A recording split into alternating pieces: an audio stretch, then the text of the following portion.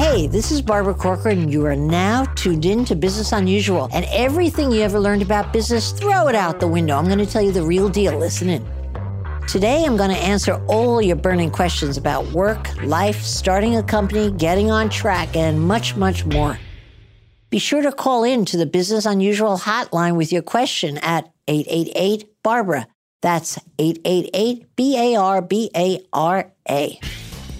But first, I just celebrated my 70th birthday, and I could tell you, it doesn't feel so good. I can't believe I'm 70. I don't feel old. I'm sure I look old, but I don't think I look old in my little mind. I was reading a quote by Golda Meir the other day, and I think she lived well into her 90s, and she said, getting old for me is like finding yourself on a crashing plane and there's nothing you could do about it. Oh my God, what a depressing thought. But I think I've come around one day after my 70th birthday now to accept it, because I've overpacked my years. The way I look at it, for every year I lived, I could probably measure that against most of my friends and acquaintances, and I think I packed in 3 years to 1 year. And so I got to be happy with that. Why would I complain? I'm asked all the time in various interviews, what would you tell your younger self? And I never really know how to answer that. Because for me, it's like, how am I going to pretend I was younger, not knowing anything of what I would tell myself? It's kind of like a contrived question. But because you guys keep asking me this question, must be in style, a fashionable question, I'm going to take a shot at it here. I would tell myself, definitely, not to take childhood so seriously. I don't know about you, but childhood was very serious for me. It kind of was a summation of who I was going to be when I grew up. I would tell myself that school's not for everyone, that just because I wasn't good in school didn't mean I was going to be a flop in life. I would tell myself that you can't play too much.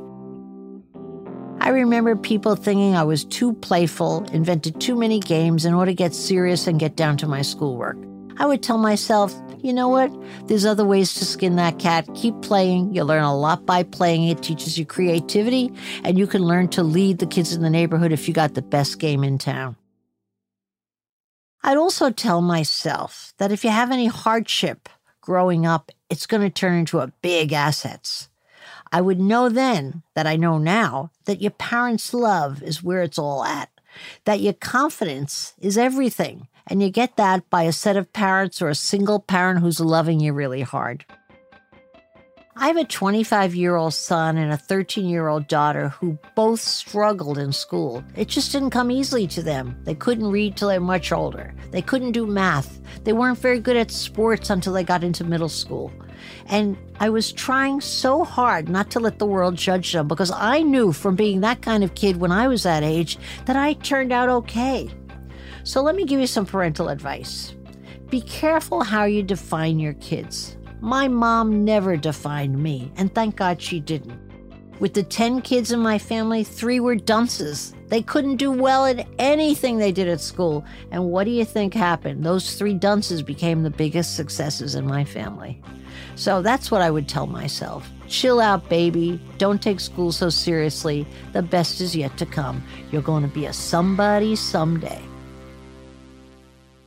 Let's take a short break to talk about a company I love. My friends at On Deck Business Loans. Now let's get back to the show. Hi, I'm Aubrey from Asheville, North Carolina, and my question is about education. As a mother, can you give me any tips on raising a child that will be a successful entrepreneur? Is there a secret ingredient or a science to it? Love your podcast. Thank you. Thanks so much for saying something nice about the podcast. Believe me, I'm trying my best. All right, about raising kids to be entrepreneurs. Good question. Is there a science to it? I say not at all. If there was, I guess people would be taking courses on how to raise entrepreneurs, but I don't see any of those around. Let me give you the example within my own family. We had 10 kids, and 9 out of 10 kids wound up in business for themselves as entrepreneurs. Now, you gotta say, 9 out of 10, that beats the national average by a lot. What did my parents do to build all these entrepreneurs? I can tell you the only thing that influenced each of us was the example my father set by working for the next guy, which he hated doing. My dad used to get fired for insubordination from his job probably every year or two. He would come home and announce that he had been fired. We thought he was a hero. He would always tell Mr. Stein to go take that job and shove it where the sun don't shine. And we'd say, "Yay, Dad!" It was like having a real-life hero living in our living room. But here's what happened with us. We got the subtle message that working for somebody else wasn't a lot of fun because my dad never wanted to do it. But of course, feeding 10 kids, he had no choice. He had to work for somebody else. In fact, he had to work 2 jobs working for 2 somebody else's.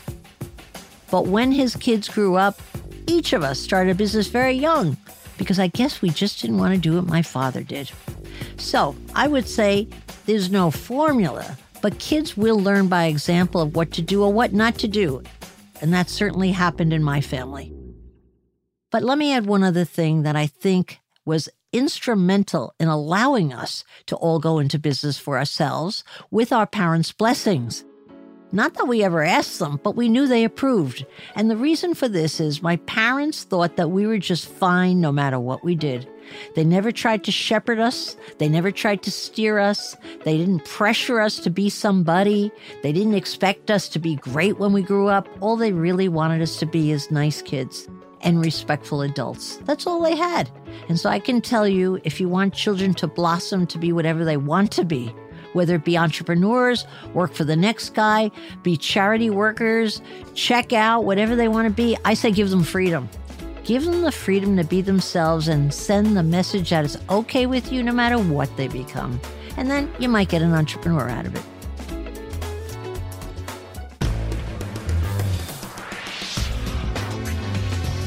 And that's all the questions we have time for today. If you have a question, leave me a voicemail on the Business Unusual hotline, 888-BARBARA. That's 888-BARBARA.